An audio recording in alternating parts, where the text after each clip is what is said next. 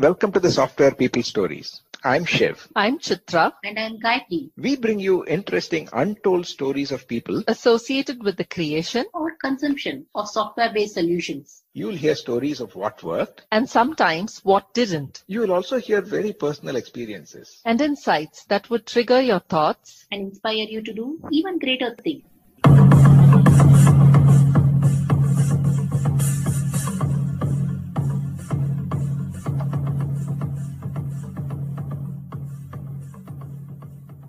In this episode, I'm in conversation with Ramesh Shastri, an IT industry veteran who for the past 5 years has moved to the social sector, working to improve the livelihoods in the handicraft sector.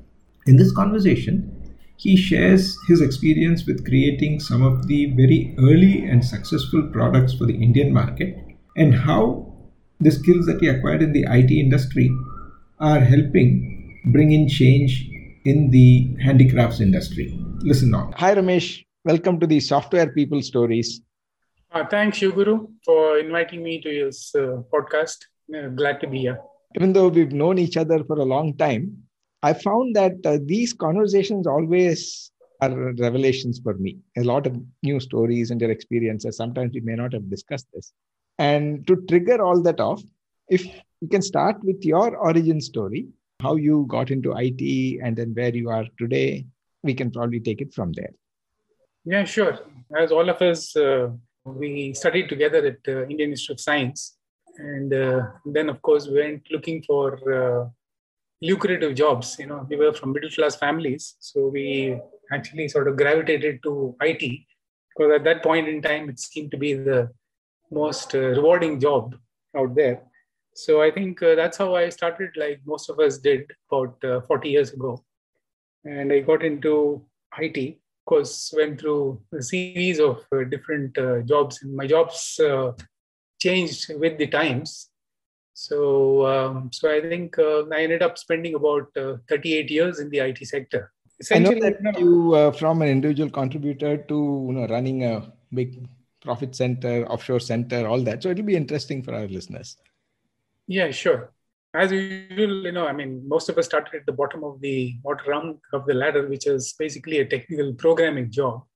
And then we moved into positions of management and then managing a business unit for a company.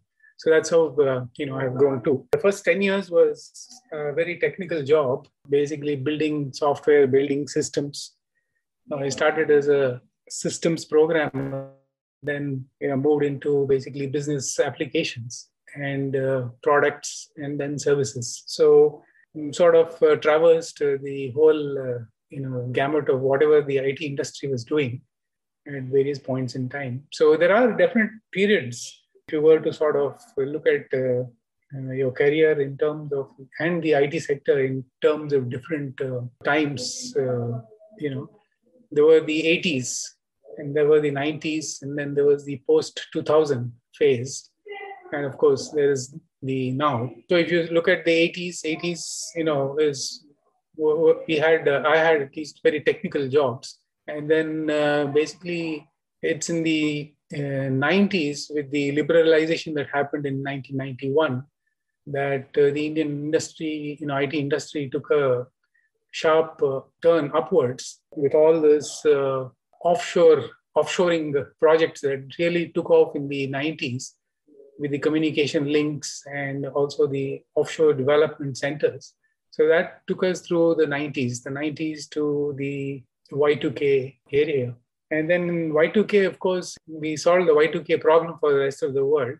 And then, of course, those who came to get their Y2K problem solved in India using offshore resources continue to actually sort of accelerate the use of offshore development for app support. So that's how the IT industry grew phenomenally up to 2000. And today, it's headed towards a $200 billion business for India, the IT sector. And when we started, it was probably, just a few $1 million. A couple of $1 million to $200 billion is a massive in a roller coaster ride for the IT industry and all of us who participated in the IT industry. So I'm actually grateful to have been a part of this roller coaster ride. Yeah, Ramesh, that's really interesting. Talk about the roller coaster ride. And how was your own outlook or the way you were handling your responsibilities when you said initially you started as a coder to even running a business unit? Was it something that you enjoyed or was that stressful? No, I have enjoyed all the 38 years or so that I have spent in the IT industry. So we've had all kinds of things thrown at us, and if you were able to catch it and run with it, we did well. So in that sense, it was fun. I think as long as you've basically are open to going into uncharted waters, I think you'll have fun. And that's been my essential experience. So for example, in the 80s, I used to work for this company called Sonata Software.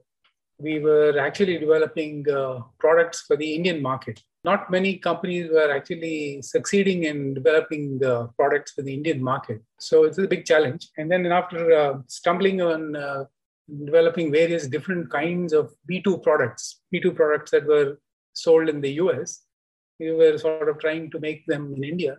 We stumbled upon a desperate need for desktop publishing software in Indian languages. So, at that time, I remember we worked on this product called Prakashak, which was basically a desktop publishing language. And we produced it in about 10 different Indian languages.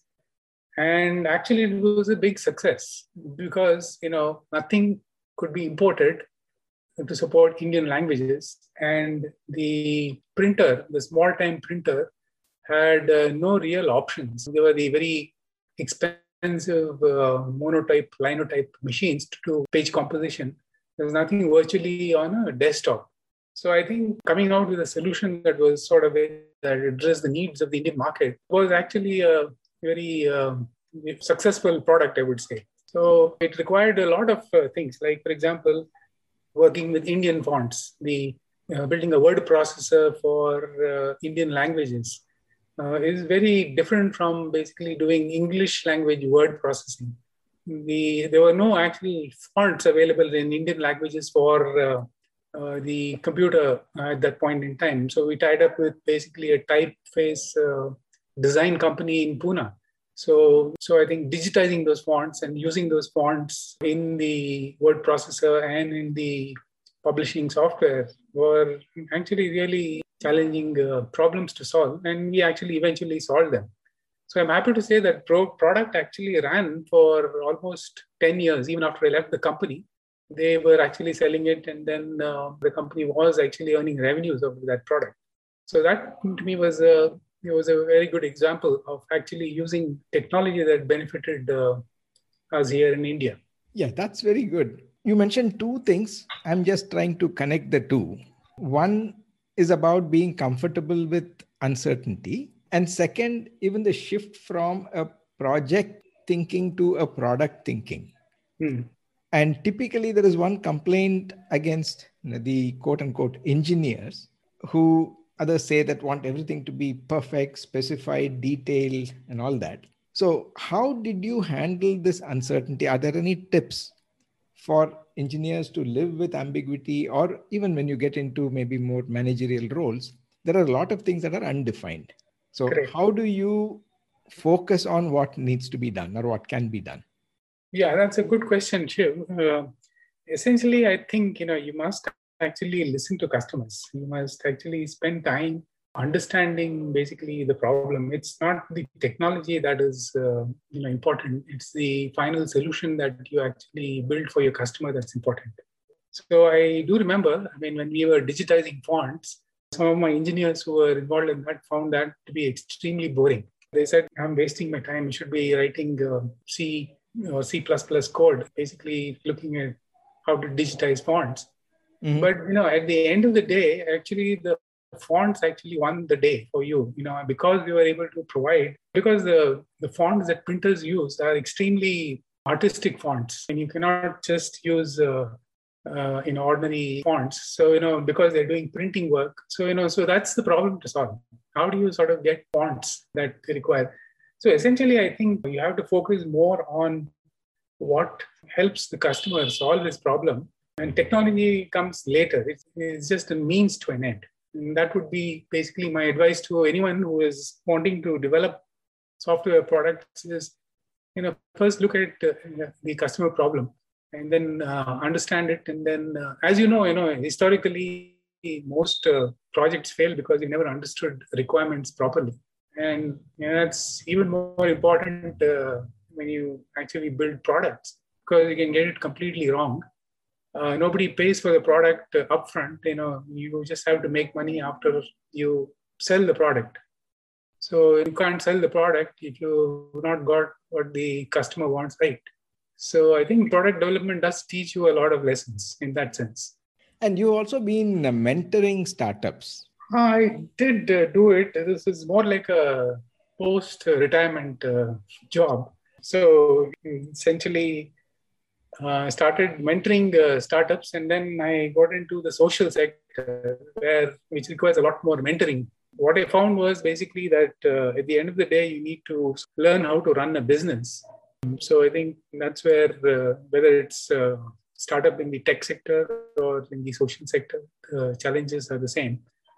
The entrepreneur or the inventor, he's got this great idea, but he doesn't know how to sort of make a business out of it or make any money out of the business. So I thought whatever I learned, I could basically pass on. That's an interesting position, or one question that I've always had is in the social sector, we normally talk about the impact being created. Right. And in the IT sector, yes, we do talk about impact, but not in the same extent. It is more about either market share or can I get revenue, and it's more immediate. And you have those pressures of maybe quarter-on-quarter growth, etc. So how are you able to reconcile the thinking in terms of impact, which should be long-term in the social sector, coming from the corporate sector? Yeah, sure. See, again, I want to go back and relate it to some of the things that we did in the IT sector, and then relate it to what the challenges are in the social sector and how they may be a parallel to what happens in the corporate IT sector to the other sector. For example, all this offshoring actually started in the 1990s, and it just took off in the 2000s. I mean, the whole concept was offshore development centers actually providing services out of India. And if you see, basically, the software sector took off for various reasons. One was adoption of technology. Computers and software was actually quite affordable if you see, compared to other areas like manufacturing, as technology was actually affordable. And basically, while there was a lot of skill available in the country, just combining basically the skill with technology was an enabler to actually go out and reach international markets. And for a long time, and even today, about 90% of our revenues actually come from overseas markets. So exports have always been an important thing. I come here to the social sector, and I just want to talk a little about what I'm doing now, which is I work with this NGO called Maya, which has done basically a phenomenal amount of work in Channapatna in the Ramanagaram district, primarily trying to sort of help the artisans of Channapatna who make these traditional wooden toys. So we run basically a livelihoods initiative in Channapatna. And I've got involved with this mission for the last 5 years.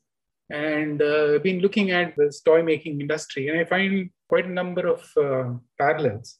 I mean, one is, the Indian wooden toys or handicrafts have a very small percentage share in the international market. Today, in India, there are about 6 million artisans who toil and make all these handicrafts. Okay, we sort of employ almost about 40% of the world labor that makes handicrafts. But when it comes to market share, we are actually less than 3 or 4% of the entire market share. So you have basically a population base, a world population base of 40%, which actually contributes only 3% of basically the revenues of the handicraft sector. So I see basically a big parallel where you can actually sort of focus on exports and make the handicraft sector a lot more viable, sustainable, and it actually can increase the earnings of basically the artisans. That's where I see a parallel. When we started in the IT industry, we were all great engineers, highly qualified, but there was enough talent in the country, but the real opportunity came when we actually took to exports. So I think there is a parallel in what we can do in the handicraft sector. That's my 2 cents of understanding of this business. Any questions there, Shiv? Yeah, I mean, whatever you say, it triggers a lot of questions. Right. For example, in the IT sector, at least we have, the Indian industry was fairly quick to adopt some of these standards, right, and certifications and so on, to instill confidence, right, in our customers. In the toy sector, again, these are a layman's point of view, that I believe there are a lot of standards and stringent requirements in terms of safety for kids, in terms of how the toys are designed, or the kind of paint that is used, which has to be non-toxic, etc. In this unorganized sector, as you said, when we have so many artisans, how are you going about bringing in some of these? And did anything that helped you in the IT sector, do you find that useful for this sector also? No, sure. That's absolutely a good question. In fact, just historically, Channapatna was sort of exporting handicrafts to a reasonable extent till 2008. 2008 was also when I think for some reason we opened up the sector to imports from China. And that actually took severe, so the handicraft sector, particularly in Channapatna, and I'm sure there are other sectors in India also, took a heavy beating because of the cheap Chinese imports. And, if you go to see, basically, there are a lot of Chinese toys that are palmed off today as Channapatna toys, which is quite sad because they are not traditional, because the guy on the street there has to earn his living. So things like that are happening there. You're right, actually, and because of which also the standards have fallen. At one point of time, there were only natural dyes that we used. The traditional toy making industry in Channapatna used natural dyes. So it's an interesting way they make toys. They make toys out of this wood called hale mara or hale wood, which is soft and white. And it grows in the non-forest, non-farm lands. And it's just sort of all natural. So no pesticides or no fertilizers were used to growing that tree. It was just picked up naturally from the forest area. And they use lac, which is basically resin, insect resin that grows on trees. And then basically they mix it with all kinds of dyes, like turmeric, for example, to get yellow color, indigo to get blue color, and then, variety of other natural things. So these were what was actually used. So now what has happened is basically because of the cheap Chinese imports, they try to compete with them, and they ended up using actually a lot of toxic paints actually in making toys. And all this actually resulted in exports coming down because basically, when they started looking at the toys, all these things happened. So in Maya, basically, we sort of consciously decided that all toys will actually use only natural lac colors. And we've also gone through this whole regime of testing toys. So today, toys made by us are compliant with European standards. They are also compliant with American, US ANSI standards. So, it's not very difficult actually to comply. It's just that we need to have a discipline to comply with them. So now I think one way is to actually ensure that we bring in these standards to the entire craft cluster. So you can't do it just isolated ways. You have to actually look at how to approach the entire craft cluster. And if you are interested, I can talk about how we plan to do this. Yeah, in fact, that was going to be my follow-on question. Yeah, I don't want to be long-winded and ramble on without answering anything specific that you have in mind. But No, this is all triggered. Now, once you explain this, I'll probably ask my question. Okay.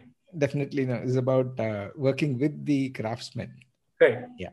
So essentially, like I said, if you look at the craft industry, they were about, if you go back to about 15, 20 years, there were about 3,000 artisans. That number has actually come down to 750 people. We actually did a very comprehensive artisan survey of their social background, economic background, their skills, and what is it that they're looking for. So there has been a massive attrition from the traditional artisan community. So that number has come down to about 750. So we have a plan actually of, so what we did was, rather than, it's completely unorganized. So there are a lot of small units, 4 people, 5 people, 6 people, 10 people lathe units, where these toys and handicrafts are made. So what we did was we sort of created now what is called as a producer company. Producer company is like a collective. It's the artisans are owners or shareholders in the company, and they get compensated for what they produce. And that's the principle of the producer company. So, so we found a producer company which has about 500 members. And our goal is actually to go to about 250 in 3 years and taking up to 500 plus artisans being a part of this artisan producer company. And to support this artisan producer company, so Maya as an NGO went and approached made a proposal to the government of India. So there is a Sphoorti scheme, scheme of fund for regeneration of traditional industries. It's under the MSME ministry. So our proposal is accepted. And so what the MSME department has done is given us a grant to set up what is called a CFC, a Central Facility Center, which will act like an incubation center for artisans. So we will bring in basically a design studio. For example, what needs to be done is we need to take old designs and make them more contemporary. So we need design interventions. The other is basically technology has not been upgraded for the last 60, 70 years. We're still making stuff on the same old lathes. So we are bringing in new machinery that will actually speed up the way in which the products will be made. So and then we'll also have a training center where we will actually do skill upgradation. We'll come up with basically skill assessment and basically how to move people from one skill level to the next skill level. So we've come up with training programs for that. So we want to put all the 500 artisans through this program and get them to a stage where actually they'll be able to produce quality products. They'll be able to produce to standard specifications. So we are also bringing in a bit of engineering discipline. For example, we need to teach artisans to read an engineering drawing. So today, for example, in our design studio in Maya, we are actually doing some basic designs on AutoCAD. So, it's unheard of in the unorganized sector. So you do design without actually, making stuff first, which is how, the auto industry or any other industry does. So the whole idea is we create this central facility center, which will be available to all the artisans to come and get what they want. We'll also train them to become entrepreneurs. So they must be able to sort of manage their own small units. Actually, they'll be part of the collective, but they will work on basic orders. So that's the culture that we are trying to bring about among the artisans. And then, we're also looking at a hub and spoke model. So if you see the current, there are about 15, 16 areas in the Channapatna district where basically people make these toys in small units. So we are actually going to create a hub and spoke model. Spoke model is we'll have a small unit, about say 10 lathes. It'll be basically, this producer company, which is called Artisan Pride Producer Company, that will set up the lathe, the facility in the area where actually artisans live and work. So this is how we want to sort of reorganize the industry in a way that actually it benefits, livelihoods and their earnings go up. And of course, on the front end, we have to actually learn all the new age marketing techniques. We got to get online. We got to understand social media marketing. So we've created a front-end marketing company which will actually do all of this and promote the products made by the artisans. So that's the general goal. So if you see, all of this was in some ways done, in the software industry. So So that's where I see a parallel. What we did in the software industry, we're trying to do it in the unorganized sector. Very interesting, Ramesh. Actually, I have a question which is probably the converse of this. Right. Software development itself, there is an evergreen debate. Is it art? Is it science? Is it engineering? And there is a growing movement or school of thought that software development is craftsmanship. And many things that, as you were describing, getting the craftsmen organized, having the traditional knowledge or the collective knowledge harnessed, and then making it available to both preserve and also make it contemporary, bringing in new tools and techniques, etc., to make them more productive and to probably make the product creation times shrunk, as well as probably testing some concepts out. How many of these kind of concepts do you think can be transplanted back into the software industry? Because even though we have grown, I guess some of the core challenges that either each individual faces as an engineer or a contributor to a software solution or as organizations can be applied. You're asking me a reverse question. How basically learnings from the... from the social sector, from organizing craftsmen and artisans, can there be some lessons in terms of helping people getting into the software industry or even people who've been in the software industry for a while? One, maybe codify or collate the collective knowledge and apply that to become more productive and stay current. Sure. I mean, one is, people in the handicraft sector work a lot hard and earn a lot less actually compared to the IT sector. I think one lesson that people in the IT sector should understand is they shouldn't complain about what they make. And particularly the craft sector, they work very hard to earn a lot less money. So I think you have to learn to respect hard work and basically the constraints under which basically people perform here to make ends meet. So anyway, the other thing is my experience of looking at the artisans is, I think many of them actually take a big pride in the work they do. In fact, that's the reason we called this producer company Artisan Pride. In fact, they came up with their own name. In Kannada, they say Hemme. Hemme means pride. So in the work that we do, we have pride. So that's how Artisan Pride is just an English version of the Kannada name. So I think people should actually, in the software industry, must take pride in the work they do, in the product they produce. So that's one lesson. One thing that is happened is, that even the IT sector, I'll give you an example. Some time ago, there was basically a team of CIOs from Germany who showed up at our unit.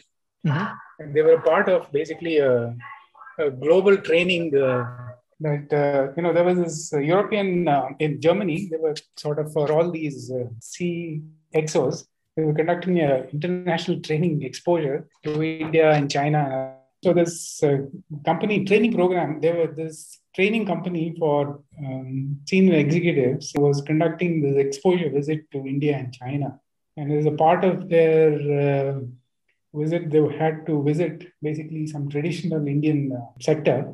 And they picked Channapatna and they came to our unit.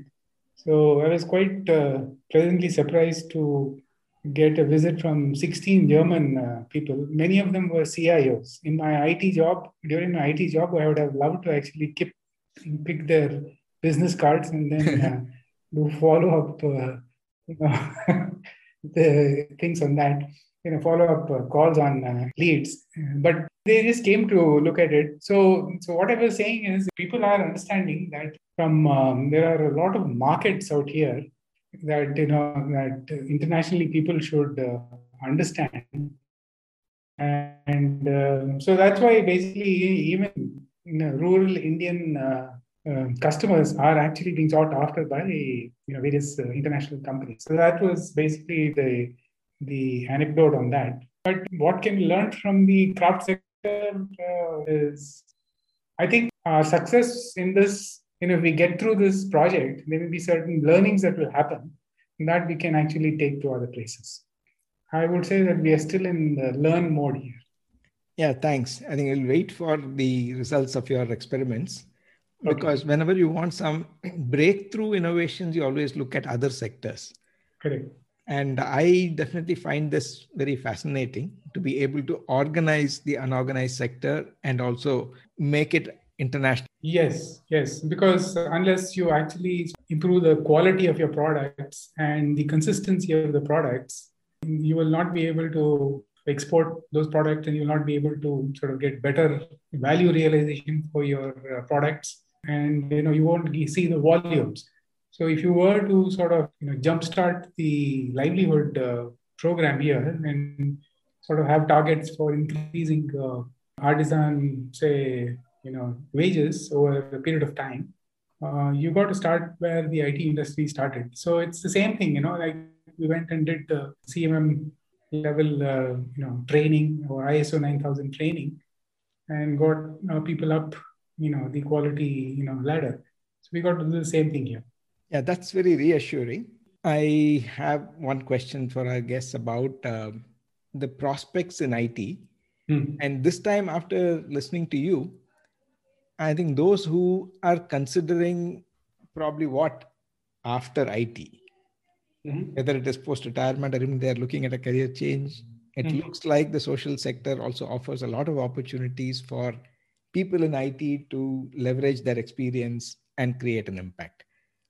No, absolutely. I absolutely think, that the kind of exposure that the IT, folks have, international exposure. We've also seen how businesses are managed, how international customers actually manage business, how basically marketing, sales is done. So this is all absolutely very relevant to the social sector. We can actually uplift the entire social sector with folks from the IT industry. So there's definitely basically a scope for doing something interesting after, if you want to quit your regular job and do this. On that note, Ramesh, I'd like to thank you for sharing all your experience and also this hope of how everyone can contribute to the social sector. And that's about all the time we have for this episode. I sure would like to catch up with you on many more related questions that have been triggered by what you shared. Yeah. Thank you, Shiguru, for your time. And then all the best for your podcast.